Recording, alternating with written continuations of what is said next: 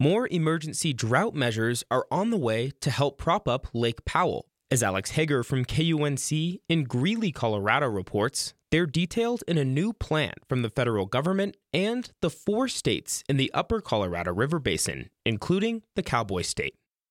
The plan is to send 500,000 acre-feet of water downstream from Flaming Gorge Reservoir in Utah and Wyoming to make sure there's enough in Lake Powell to keep generating hydropower.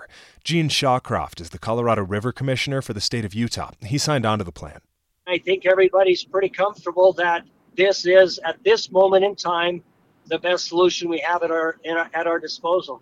The releases are a sign of drastic measures needed after more than 2 decades of drought with no end in sight. The plan also leaves the door open for even more releases from Colorado and New Mexico over the next 2 years. I'm Alex Hager.